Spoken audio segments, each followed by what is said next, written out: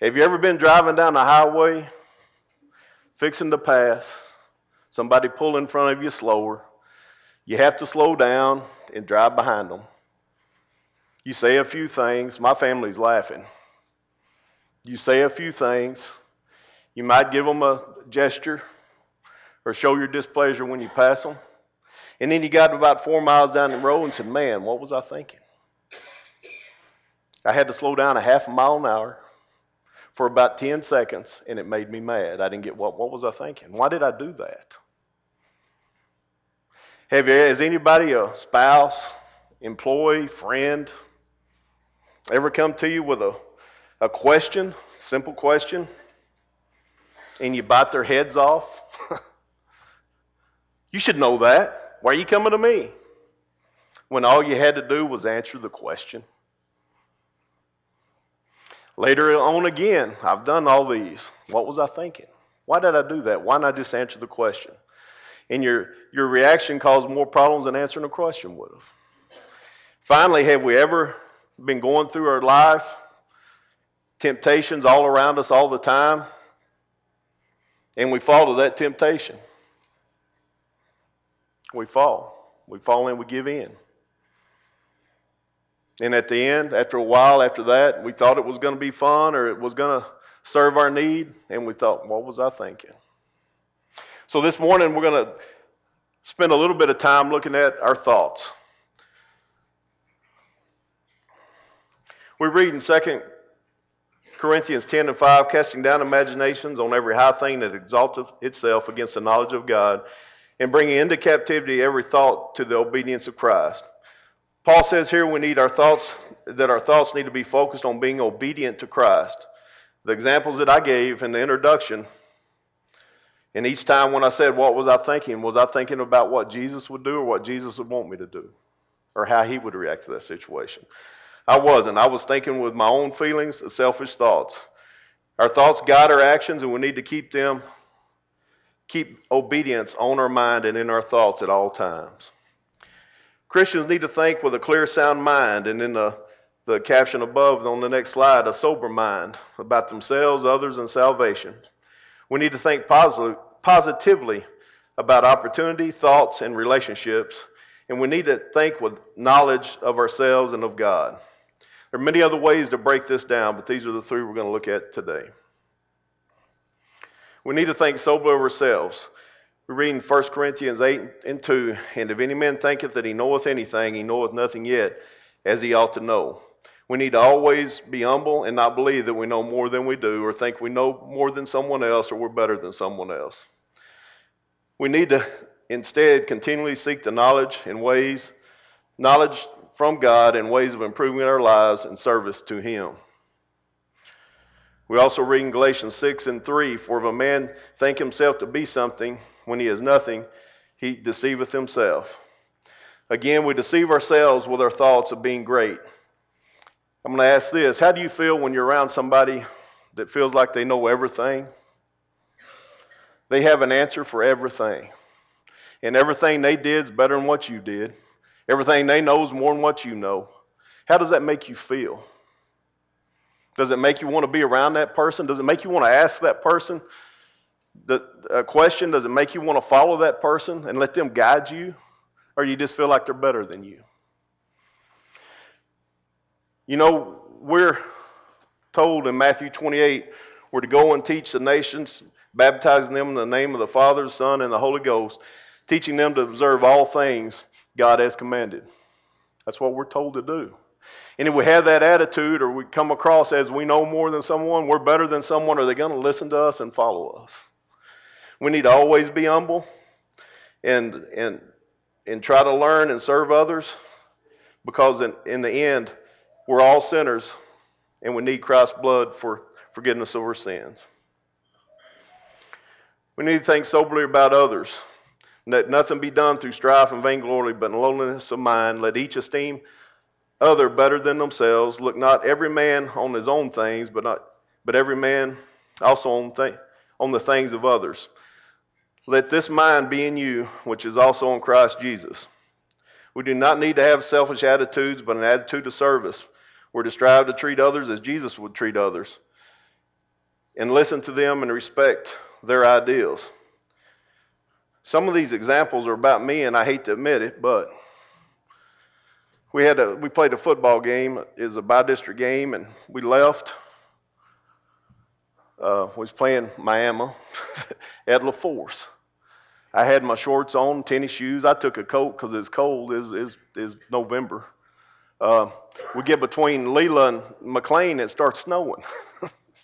By the time we get to the game, it's 6 inches deep, and I'm sitting there. I got a coat and shorts and tennis shoes, but that's fine. That's not the story. But we go on in the game, and we'd beat them. And you know, going to games, or you have an idea whether you're going to think you can beat somebody or not. We weren't going in the idea that we was playing a Canadian or somebody like that. We were going in with we could win. But the snow was deep. I wanted my defense firing out and hitting people, and they weren't doing it. And at halftime, we're talking. I'm getting on them. What won't you do? Well, can we stand up? No, you can't stand up. If the NFL let certain linemen stand up, I'll let you stand up. Now they do. But they were slipping and falling. I just kept chewing them. I wasn't listening. I wasn't communicating. I wasn't thinking about their feelings, their ideals. I was telling them what I want them to do. In hindsight, if I'd have listened to the kids, we might have won the game. But I wasn't listening. Let nothing be done and strive for vainglory. Let nothing be done and strive for vainglory. When we have others, we need to think soberly about their ideals and our relationship and guard that and help them and help us. We don't just need to hear, we need to listen.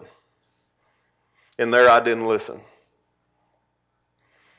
And there was a lot of frustration on both sides when we didn't listen. We need to think soberly about our salvation. 1 Corinthians 10 and 12, wherefore let him that thinketh he standeth take heed lest he fall. Overconfidence is dangerous to us as Christians. When we're overconfident, we don't realize and sometimes forget the dangers and let our guard down.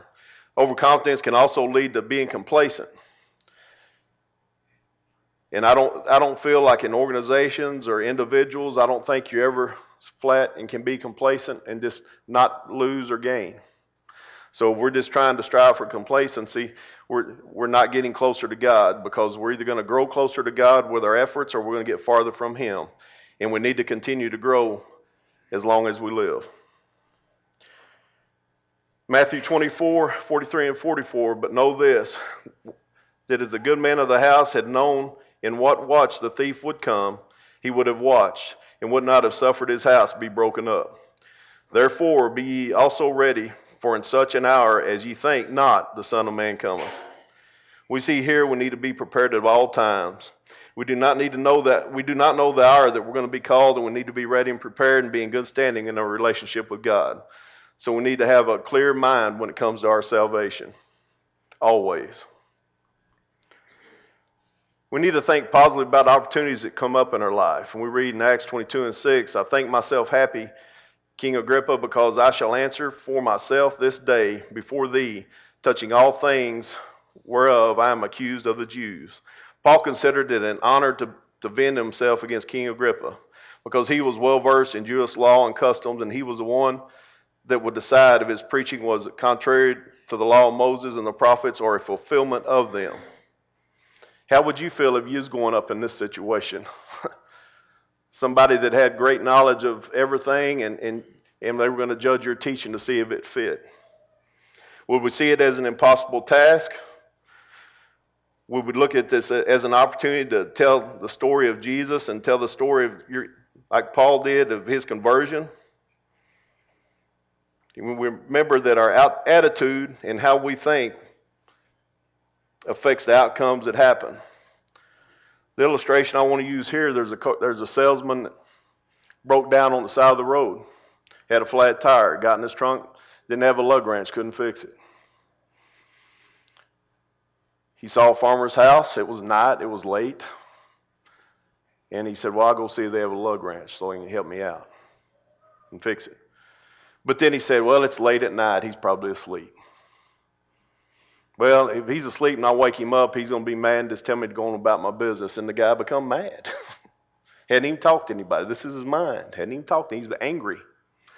But he goes and knocks on the door, and the light comes on, and the farmer, who are you and what do you need? He said, I'm a salesman. I've got a broke down car. I got a flat and don't have a lug wrench. But I know you're not going to give me one, so I'll see you later. And left. I use this illustration. Think positively about opportunities we have. He had an opportunity to get help. But in his mind, he already said he's judged. They're not going to give it to him. He's going to be mad at me. So he had a negative thought when he went up there. You know, the opportunity to receive help and to give help both ways. It happens both ways. And we need to look for those opportunities. Just like Paul considered it a great opportunity to tell his story and defend his teaching to King Agrippa. Because they were going to hear about his conversion. They were going to hear the story, his teaching. They were going to hear, and people were going to hear. We need to take that opportunity, but we also need to take the opportunity to get help when we need it.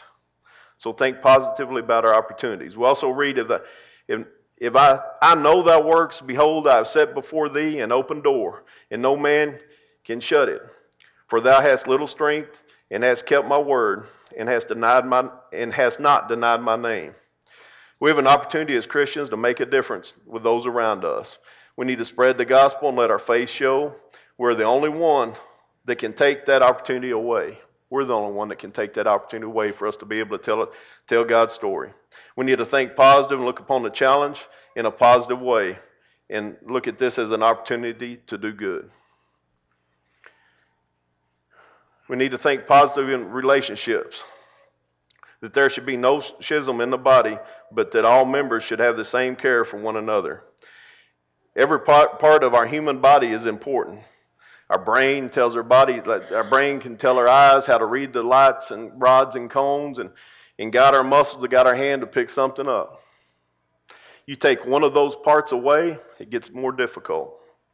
Just like that, we need to all work together, just like our body does in the service of God. We have to be uplifting and have a positive attitude with each other. We read in James, we confess your faults to one another and pray for one another that you may be healed. The affectionate, fervent prayer of a righteous man availeth much. Our Christian relationships are important to each of us. We need to support each other through times of weakness. We need to be able to confess, seek prayer and guidance, and not feel judged. We need to have a positive relationship with one another so we can all reach the eternal goal. We need to also seek knowledge to guide our thoughts. See then that ye walk circumspectly, not as fools, but as wise, redeeming the time, because the days are evil. Wherefore be not unwise, but understanding what the will of the Lord is.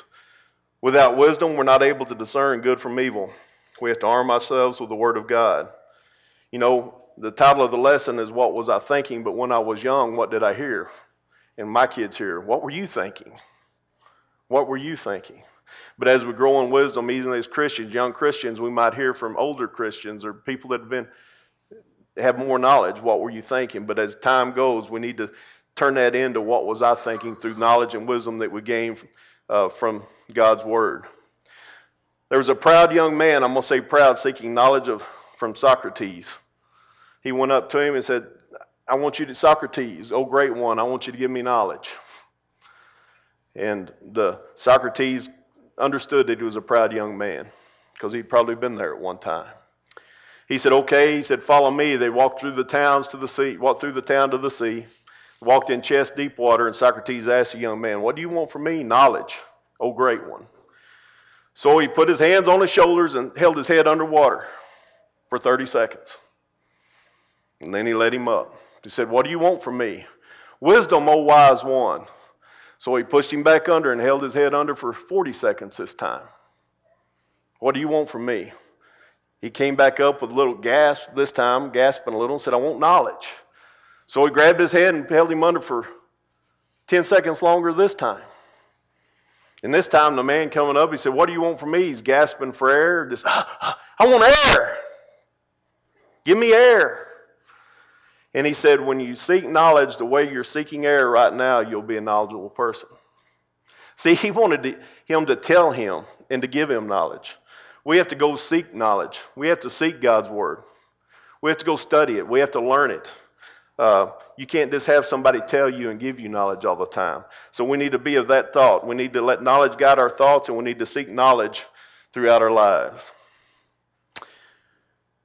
We need to seek knowledge from above to guide our thoughts. But the wisdom that is from above is first pure, then peaceable, gentle and easy, and entreated, full of mercy and good fruits, without penalty and without hypocrisy. The wisdom we need to seek is from above, pure wisdom. When our minds are on things that are pure, it's hard for us to give in to temptation. I saw this study, I believe is in Pew Research, that individuals that study the Bible 4 or more times a week are 250% more likely to share the gospel with someone. Because where are their minds if they're studying the Bible? If they're studying the Word, they're trying to gain that knowledge. Their minds are on pure thoughts, things of up above, not things of the world. In the things of the world, they're trying to change so they can think on things above. 250% more likely, and I believe the exact number is 288, but I couldn't find it again for sure. But 250% more likely. Study and keep your thoughts pure.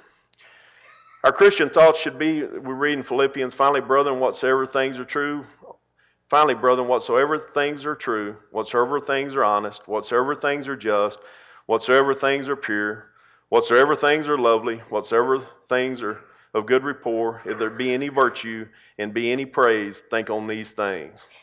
Our thoughts control attitudes and actions. Actions and attitudes build our character and who we are. We want thoughts that are just, pure, and of good rapport. I'm going to close with this. I found it in the Gospel Herald that I thought kind of tied things up. We do not advance upward unless we yearn upward.